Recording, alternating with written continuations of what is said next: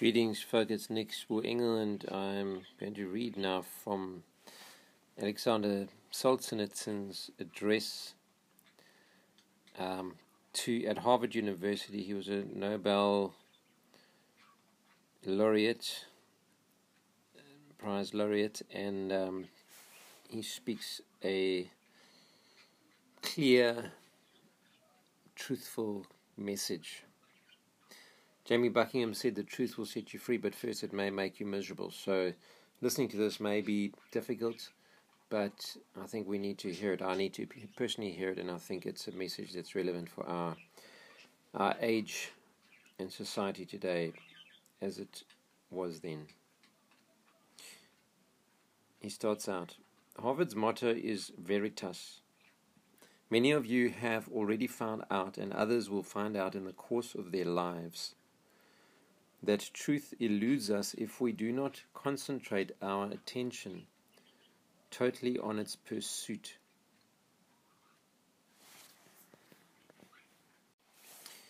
But even while it eludes us, the illusion of knowing it still lingers and leads to many misunderstandings. Also, truth seldom is pleasant.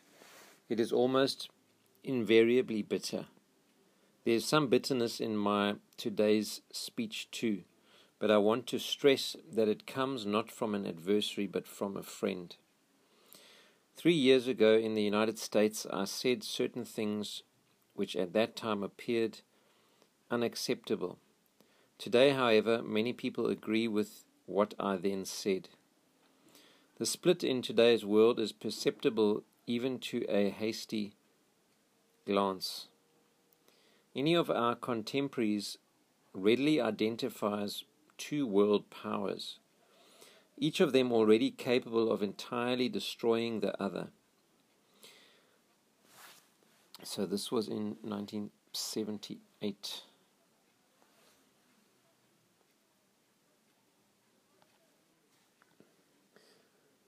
However, understanding of the split often is limited to this political conception. That danger may be abolished through successful diplomatic negotiations or by achieving a balance of armed forces. The truth is that the split is a much more profound one and a more alienating one, that the rifts are more than one can see at first glance. This deep manifold split bears the danger of manifold disaster for all of us, in accordance with the ancient truth that a kingdom, in this case our earth, divided against itself cannot stand. Of course, we find that in the Bible, that is directly from Scripture. There is the concept of third world. Thus we already have three worlds.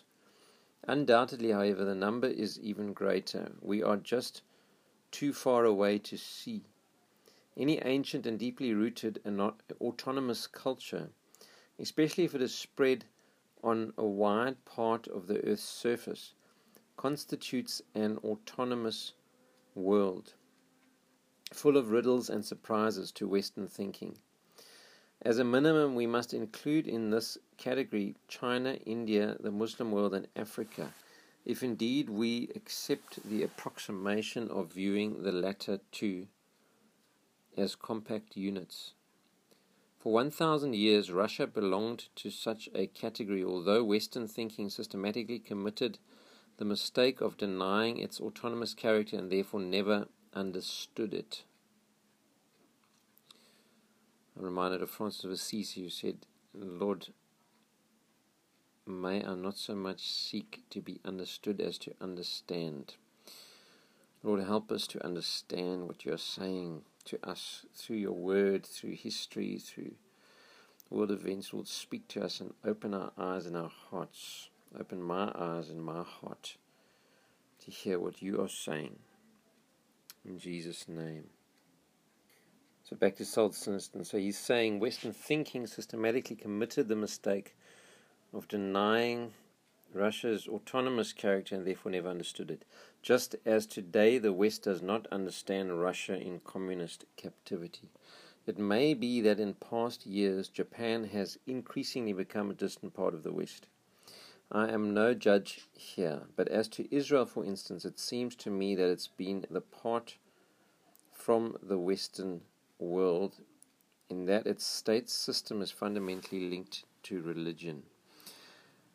How short a time ago, relatively, the small new European world was easily seizing colonies everywhere, not only without anticipating any real resistance, but also usually despising any possible values in the conquered people's approach to life. On the face of it, it was an overwhelming success. There were no geographic frontiers or limits to it. Western society expanded in a triumph of human independence and power. And all of a sudden in the 20th century came the discovery of its fragility and friability. We now see that the conquests proved to be short-lived and precarious, and this in turn points to defects in the Western view of the world which led to these conquests. Relations with the former colonial world now have turned into their opposite, and the Western world often goes to extremes of subservience, but it is difficult yet to estimate the total size of the bill which former colonial countries will present to the West, and it is difficult to predict whether the surrender not only of its last colonies but of everything it owns will be sufficient for the West to foot the bill.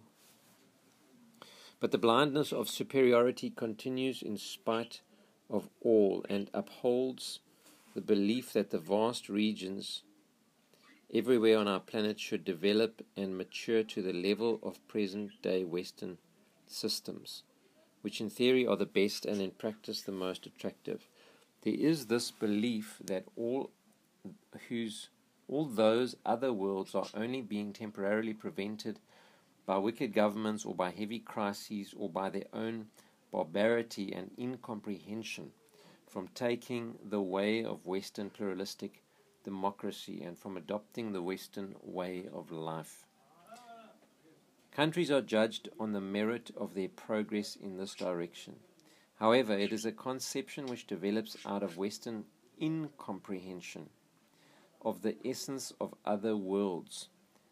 It's interesting, in musicology there has been the debate between the term musicology and ethnomusicology. So ethnomusicology has been the study of music other than Western musics, and in musicology is a seemingly broader term. So my point here is we need to be studying cultures and societies and looking at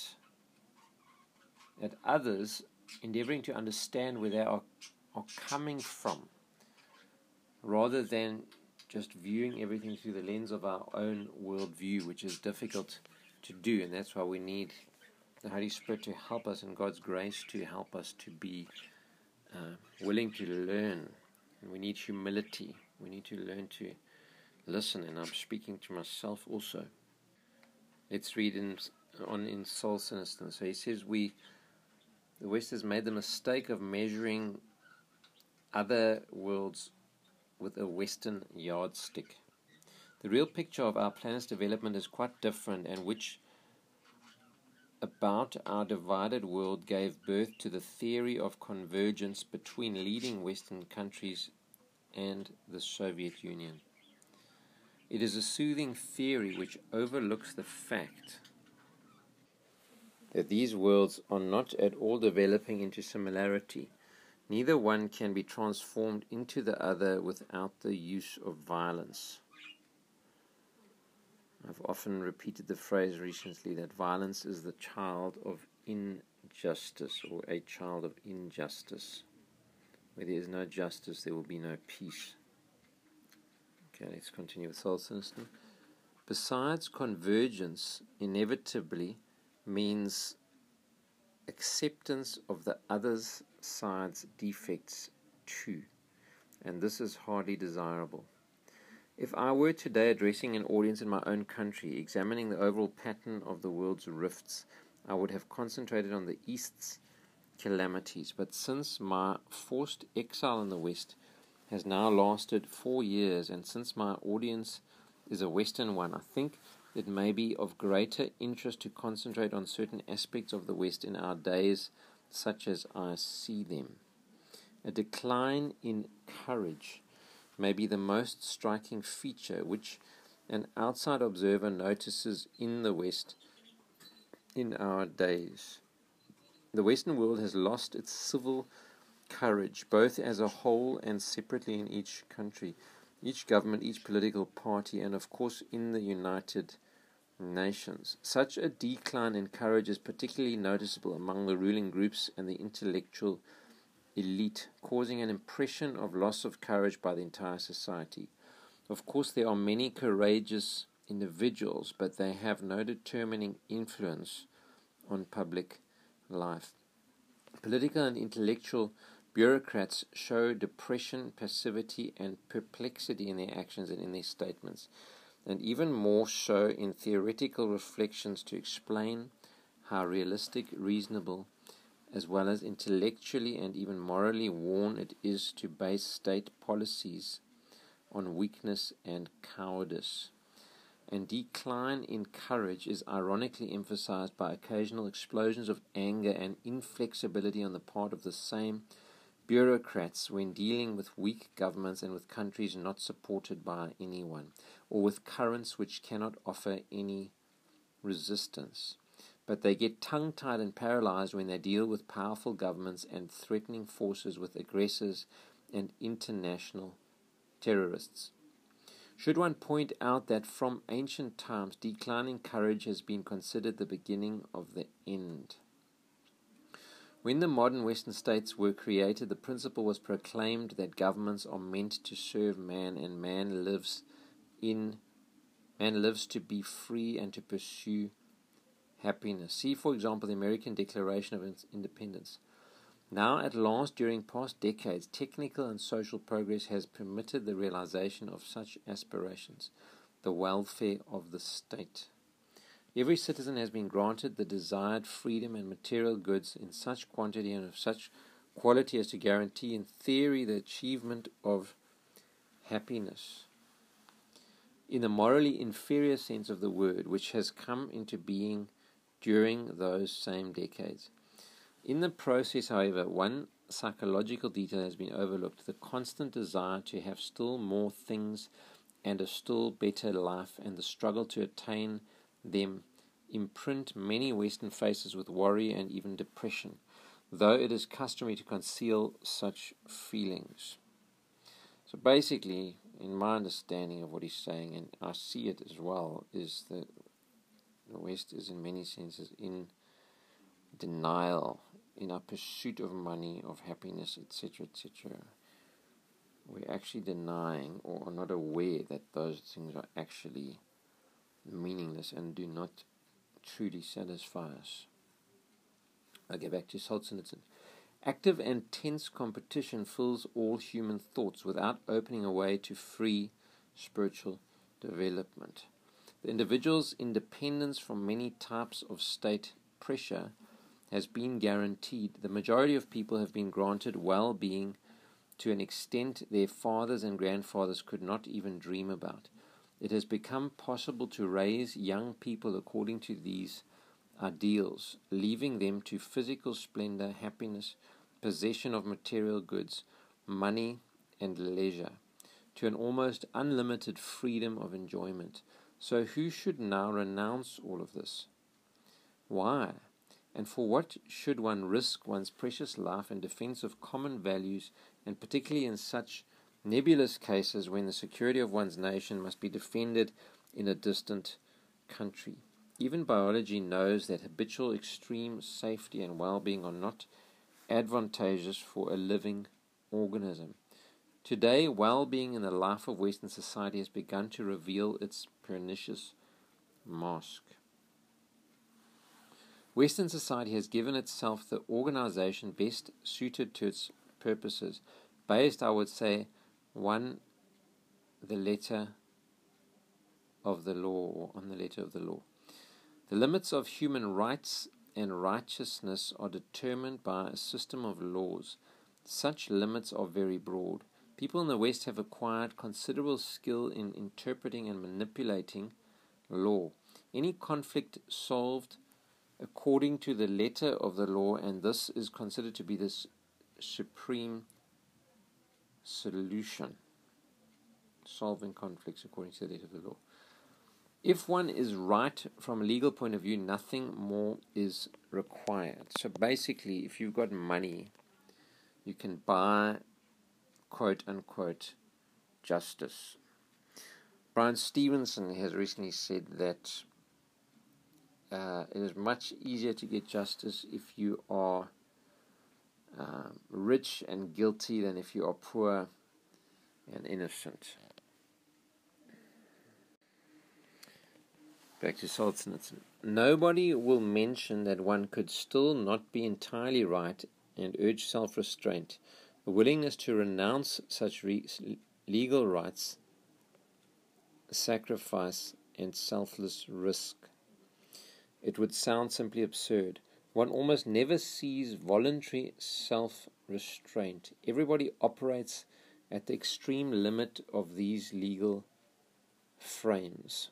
So it's basically selfishness, trying to get what we want no matter the cost. I've spent all my life, writes Solzhenitsyn, under a communist regime, and I will tell you that a society without any objective legal scale is a terrible one indeed. But a society with no other scale than the legal one is not quite worthy of man either. So he's pointing out the weaknesses of communism as well as of Western capitalism. So both are not God's ideal. Of course, biblically we know that the kingdom of God is God's system.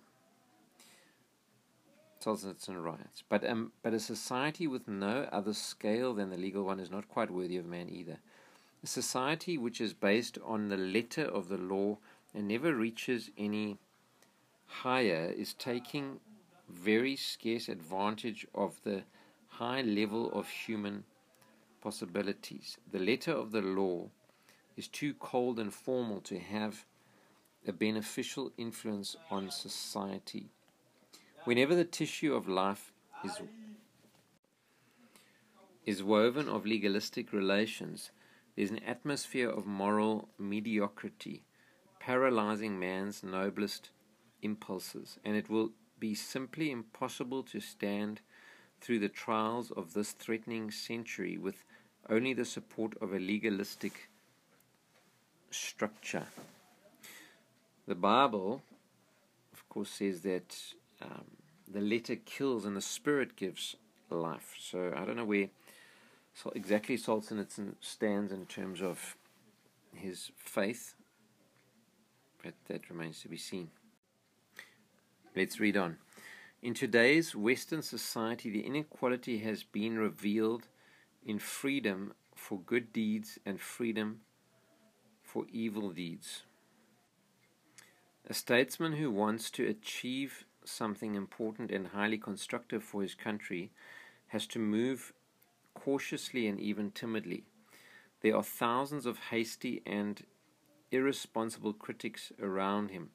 Parliament and the press keep rebuffing him, and as he moves ahead, he has to prove that each single step of his is well-founded and absolutely flawless. Actually, an outstanding and particularly gifted person who has unusual and unexpected initiatives in mind hardly gets a chance to assert himself. From the very beginning, dozens of traps will be set out for him.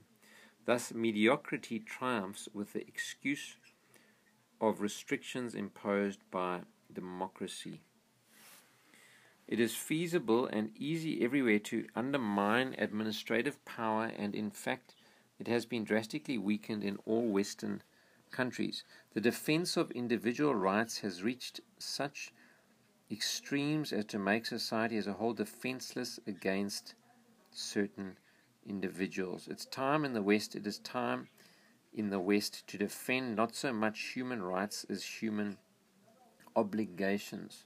Destructive and irresponsible freedom has been granted boundless space. Society appears to have little defense against the abyss of human decadence, such as, for example, misuse of liberty for moral violence against young people, such as motion pictures full of pornography, crime, and horror. It is considered to be part of freedom and theoretically counterbalanced by the young people's right not to look or not to accept. Of course, we know that a young person doesn't know actually always what is good for them, and so they are just being dished out this stuff, and it's penetrating their psyche, with them often being unaware of it. God help us. Let's read on. Life organized legalistically has thus shown its inability to defend itself against the corrosion of evil. And what shall we say criminality as such? Legal frames, especially in the United States, are broad enough to encourage not only individual freedom but also certain individual crimes. The culprit can go unpunished or obtain undeserved leniency with the support of thousands of public defenders. When a government starts an earnest fight against terrorism, public opinion immediately accuses it of violating the terrorists' civil rights. There are many such cases. Such a tilt of freedom in the direction of evil has come about gradually, but it was evidently born primarily out of a humanistic and benevolent concept, according to which there is no evil inherent to human nature. Of course, that is totally against the biblical conception. Let's read on. The world belongs to mankind, and all the defects of life are caused by wrong social systems, which must be corrected. Strangely enough, though the best social conditions have been achieved in the West, there still is criminality, and there even is considerably more of it than in the pauper and lawless Soviet society. The press, too, of course, enjoys the widest freedom. I shall be using the word press to include all media, but what sort of use does it make of this freedom? Here again, the main concern is not to infringe the letter of the law. There is no true moral responsibility for deformation or disproportion. What sort of responsibility does a journalist or a newspaper have to his readers, or to his history, or to history in general? If they have misled public opinion or the government by inaccurate information or wrong conclusions, do we know of any cases of public recognition and rectification of such mistakes by the same journalist or the same newspaper? It hardly ever happens, because it would damage sales. A nation may be the victim of such a mistake, but the journalist usually always gets away with it. One may safely assume that he will start writing the opposite with renewed self-assurance. Because instant and credible information has to be given, it becomes necessary to resort to guesswork, rumors, and suppositions to fill in the voids, and none of them will ever be rectified. They will stay on in the reader's memories. How many hasty, immature, superficial, and misleading judgments are expressed every day, confusing readers without any verification. The press can both simulate public opinion and miseducate it. Thus we may see terrorists described as heroes, or secret matters pertaining to one's nation's defense publicly revealed, or we may witness shameless intrusion on the privacy of well-known people under the slogan, "Everyone is entitled to know everything." But this is a false slogan, characteristic of a false era. People also have the right not to know, and it's a much more valuable one.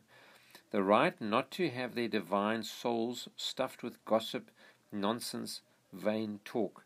A person who works and leads a meaningful life does not need this excessive burdening flow of information. Hastiness and superficiality are the psychic disease of the 20th century, and more than anywhere else, this disease is reflected in the press. Such as it is, however, the press has become the greatest power within the Western countries, more powerful than the legislative power, the executive, and the judiciary. And one would then like to ask, by what law has it been elected, and to whom is it responsible? In the communist East, a journalist is frankly appointed as a state official, but who has granted Western journalists their power, and for how long a time, and with what prerogatives? There is yet another surprise for someone coming from the East, where the press is rigorously unified. One gradually discovers a common trend of preferences within the Western press as a whole. It is a fashion. There are generally accepted patterns of judgment. There may be common corporate interests, the sum effect being not competition but unification. Enormous freedom exists for the press, but not for the readership, because newspapers mostly develop stress and emphasis to those opinions which do not too openly contradict their own and the general trend.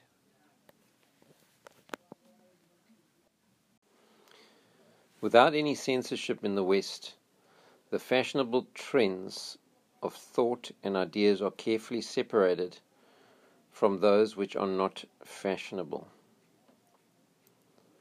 Nothing is forbidden, but what is not fashionable will hardly ever find its way into periodicals or books or be heard in colleges. Legally, our researches are free, but they are conditioned by the fashion of the day. There is no open violence such as in the East. However, a selection dictated by fashion and the need to match mass standards frequently prevent independent-minded people giving their contribution to public life.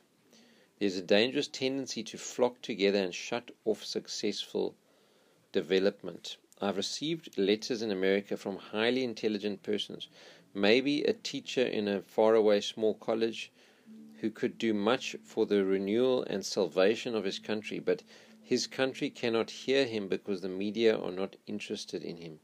This gives birth to strong mass prejudices, to blindness which is most dangerous in our dynamic era.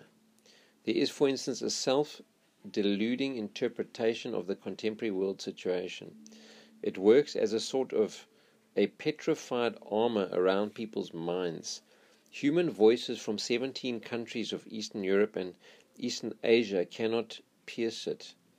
It will only be broken by the pitiless crowbar of events. I've mentioned a few traits of Western life which surprise and shock a new arrival to this world. The purpose and scope of this speech will not allow me to continue such a review, to look into the influence of these Western characteristics on important aspects of a nation's life, such as elementary education, advanced education in the humanities and arts.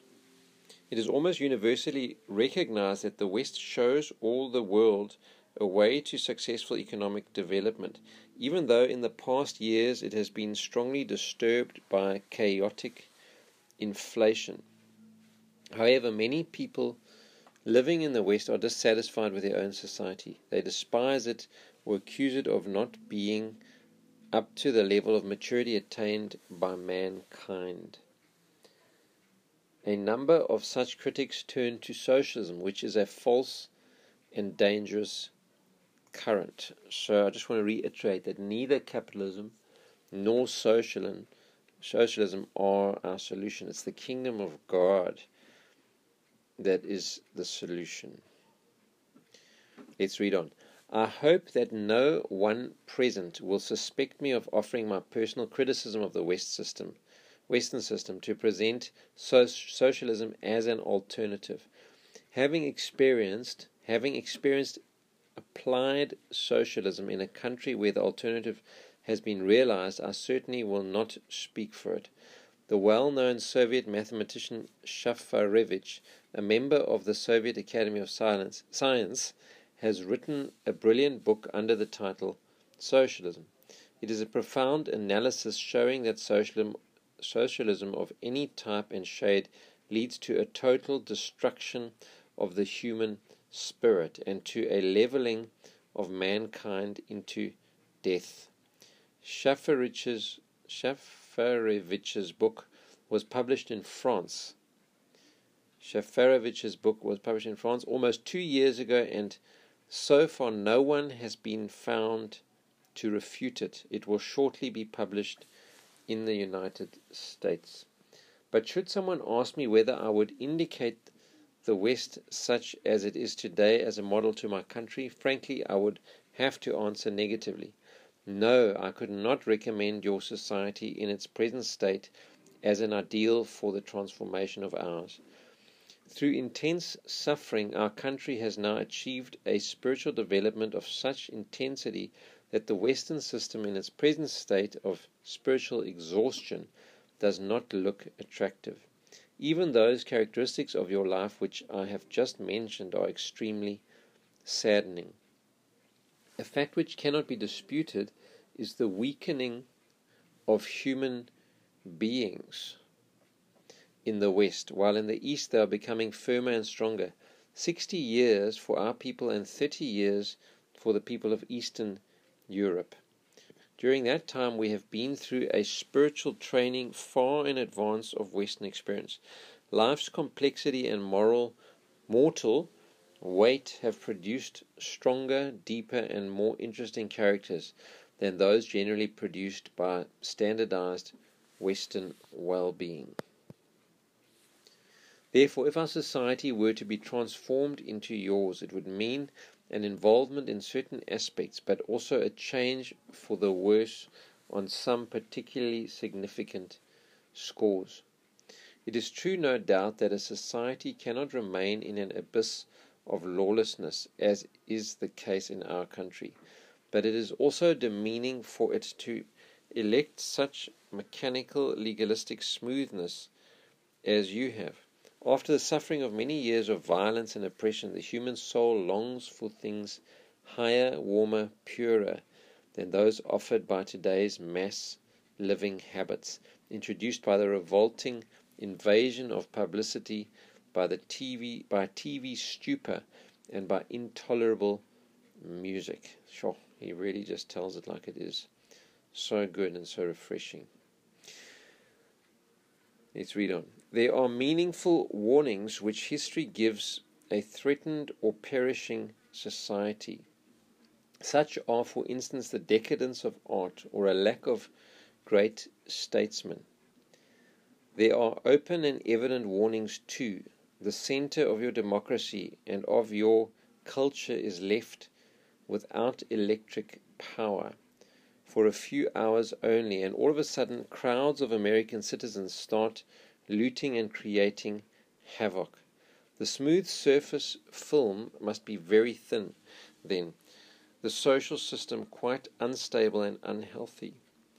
But the fight for our planet, physical and spiritual, a fight of cosmic proportions, is not a vague matter of the future. It has already started.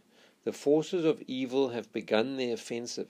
You can feel their pressure, and yet your screens and publications are full of prescribed smiles and raised glasses. What is the joy about? Very well-known representatives of your country, such as George Kennan, say, we cannot apply moral criteria to politics. That is absolutely crazy. If we don't apply moral criteria to politics, we are on a hiding to nothing. I just want to share some of my own thoughts about what Solzhenitsyn just said. So here we see clearly that both capitalism and communism have earthly happiness as their goal, and that happiness cannot be achieved by pursuing it. It's actually giving ourselves away. More blessed to give than to receive, the Bible says. Let's read on. At first glance, it seems an ugly parallel. Common traits in the thinking and way of life of today's West and today's East. But such is the logic of materialistic development.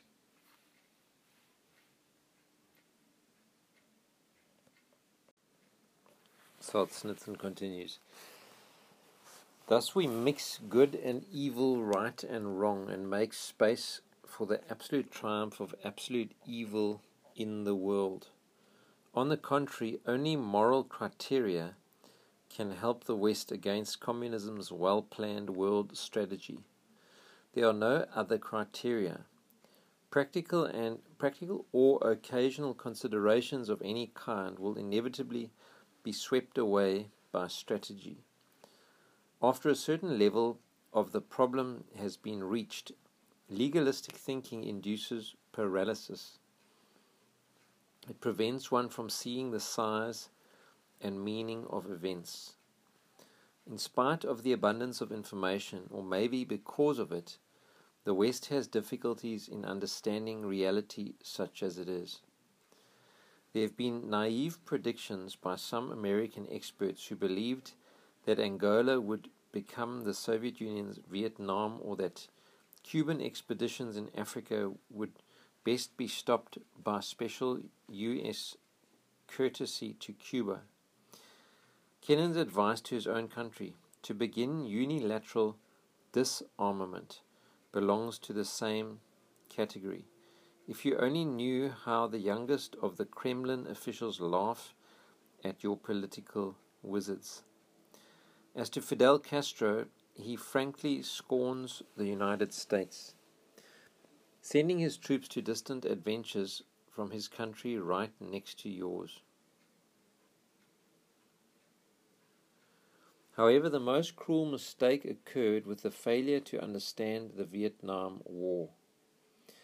Some people sincerely wanted all wars to stop just as soon as possible. Others believed that there should be room for national or communist self-determination in Vietnam or in Cambodia, as we see today with particular clarity. But members of the U.S. anti-war movement wound up being involved in the betrayal of Far Eastern nations, in a genocide, and in the suffering today imposed on 30 million people there. Do those convinced pacifists hear the moans coming from there? Do they understand their responsibility today? Or do they prefer not to hear? The American intelligentsia lost its nerve, and as a consequence thereof, danger has come much closer to the United States. But there is no awareness of this. Your short-sighted politicians who signed the hasty Vietnam capitulation seemingly gave America a carefree breathing pause. However, 100-fold Vietnam now looms over you. That small Vietnam had been a warning and an occasion to mobilize the nation's courage. But if a full-fledged America suffered a real defeat from a small communist half-country, how can the West hope to stand firm in the future? I've had occasion already to say that in the 20th century, Western democracy has not won any major war without help and protection from a powerful continental ally whose philosophy and ideology it did not question.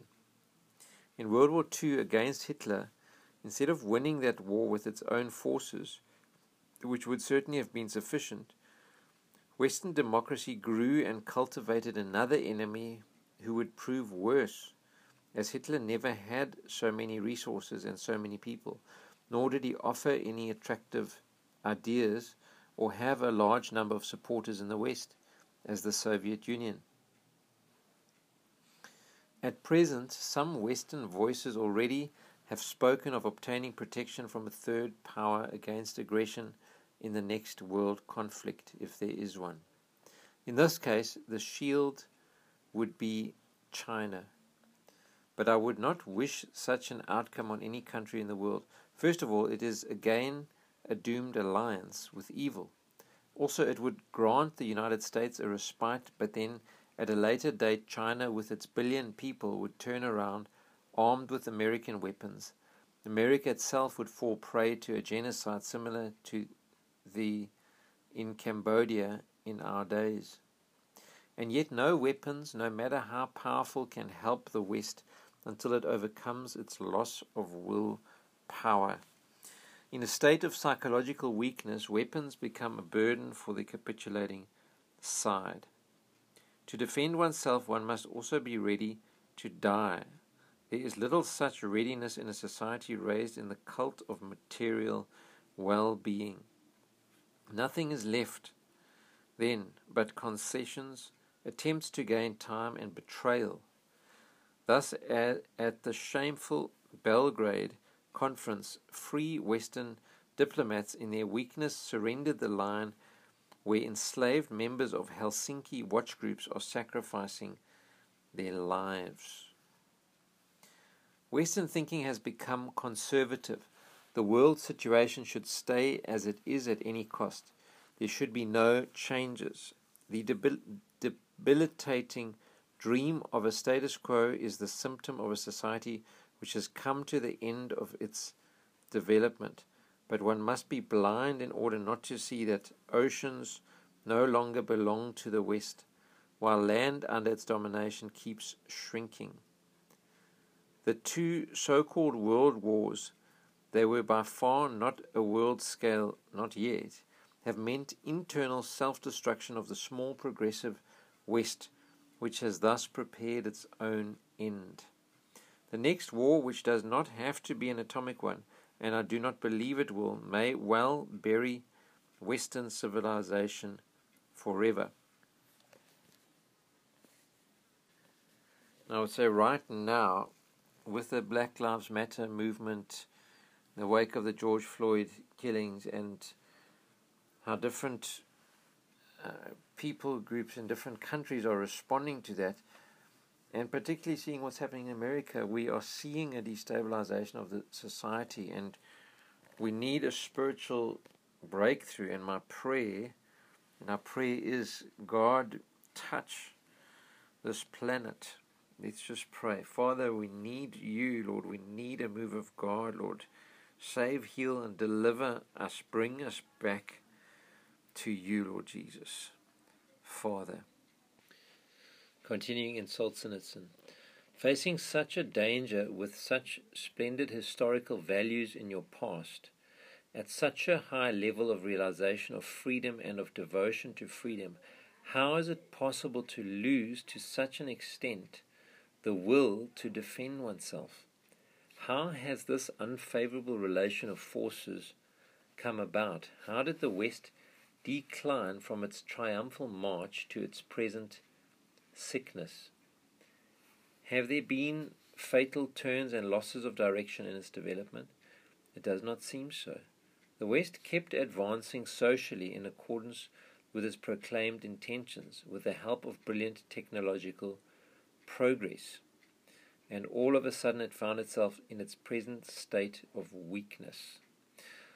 Just want to say that knowledge and wisdom are different, and great intellectual and technological knowledge is not the same as wisdom. Wisdom is a lot deeper, and we actually need wisdom.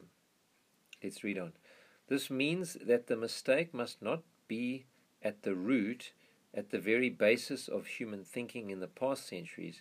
I refer to the prevailing Western view of the world, which was first born during the Renaissance and found its political expression from the period of the Enlightenment. It became the basis for government, and social science could be defined as rationalistic humanism or humanistic autonomy. The proclaimed and enforced autonomy of man from any higher force above him. It could also be called anthropocentricity, with man seen as the center of everything that exists. Of course, God has then been removed out of the equation, and that is the whole problem. Colossians says that Jesus must come to have first place in everything, and that is absolutely true. That's what's been lost. Christ at the center. Let's read on. The turn introduced by the Renaissance evidently was inevitable historically. The Middle Ages had come to a natural end by exhaustion, becoming an intolerable despotic repression of man's physical nature in favor of the spiritual one. Then, however, we turned our backs upon the spirit and embraced all that is material with excessive and unwarranted zeal. This new way of thinking, which had imposed on us its guidance, did not admit the existence of intrinsic evil in man, nor did it see any higher task than the attainment of happiness on earth. It based modern Western civilization on the dangerous trend to worship man and his material needs. Everything beyond physical well-being and accumulation of material goods, all other human requirements and characteristics of a subtler and higher nature, were left outside the area of attention of state and social systems, as if human life did not have any superior sense. That provided access for evil, of which in our days there is a free and constant flow. Merely freedom does not in the least solve all the problems of human life, and it even adds a number of new ones. However, in early democracies, as in the American democracy at the time of its birth, all individual human rights were granted because man is God's creature. That is, freedom was given to the individual conditionally in the assumption of his constant religious responsibility. Such was the heritage of the preceding 1,000 years. 200 or even 50 years ago, it would have seemed quite impossible in America that an individual could be granted boundless freedom simply for the satisfaction of his instincts or whims. However, subsequently, all such freedoms were discarded everywhere in the West. A total liberation occurred from the moral heritage of Christian centuries, with their great reserves of mercy and sacrifice. State systems were becoming increasingly and totally materialistic. The West ended up truly enforcing human rights, sometimes even excessively. But man's sense of responsibility to God and society grew dimmer and dimmer in the past decades. The legalistic, selfish aspect of Western approach and thinking has reached its final dimension, and the world wound up in a harsh spiritual crisis and political impasse. All the glorified technological achievements of progress, including the conquest of outer space, do not redeem the 20th century's moral poverty, which no one could imagine even as late as in the 19th century. As humanism in its development became more and more materialistic, it made itself increasingly accessible to speculation and manipulation by socialism and then by communism, so that Karl Marx was able to say that communism is naturalized humanism. This statement turned out not to be entirely senseless.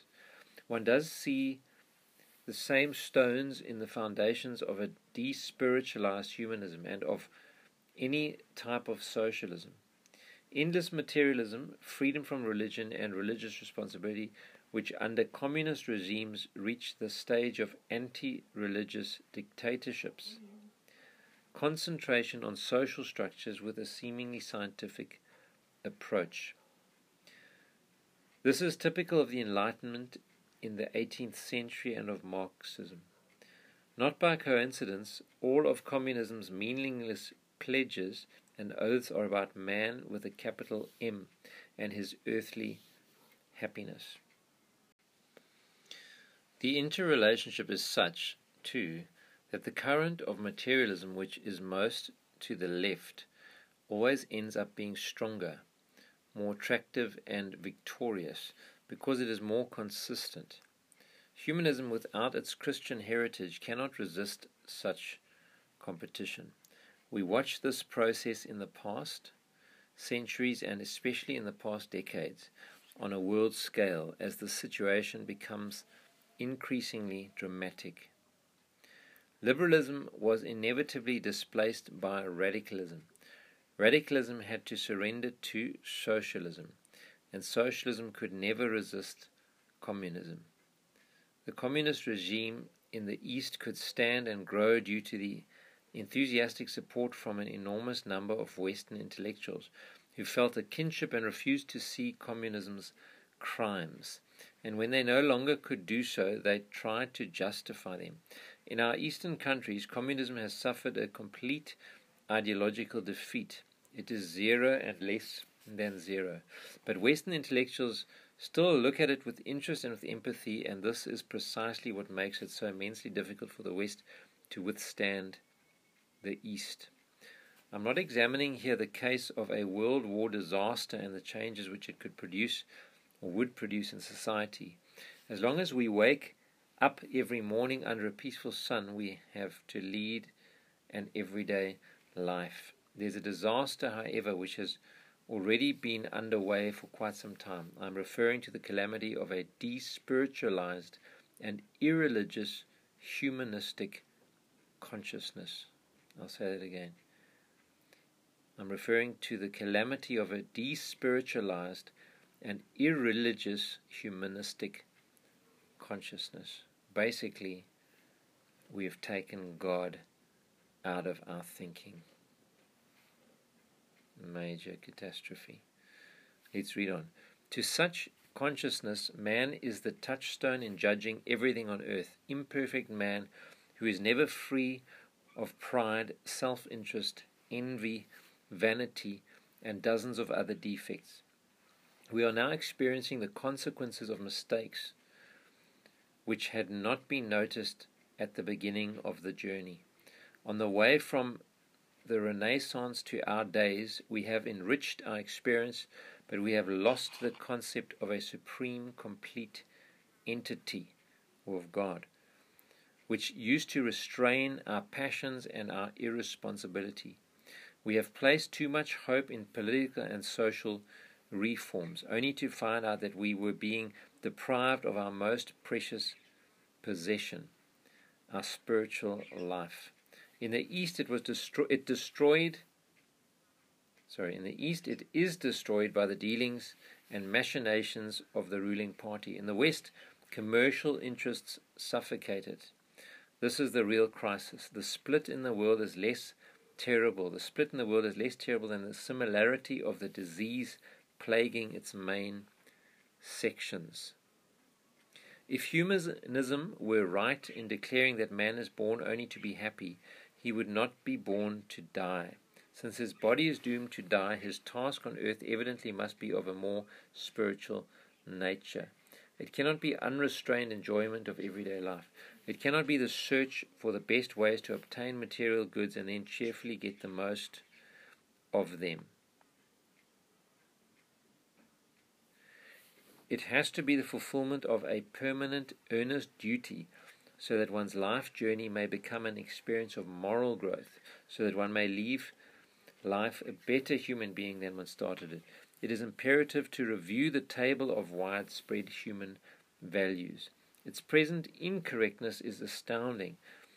It is not possible that assessment of the president's performance be reduced to the question how much money one makes or of unlimited availability of gasoline. Of course, gasoline and the generation of it actually destroys the environment.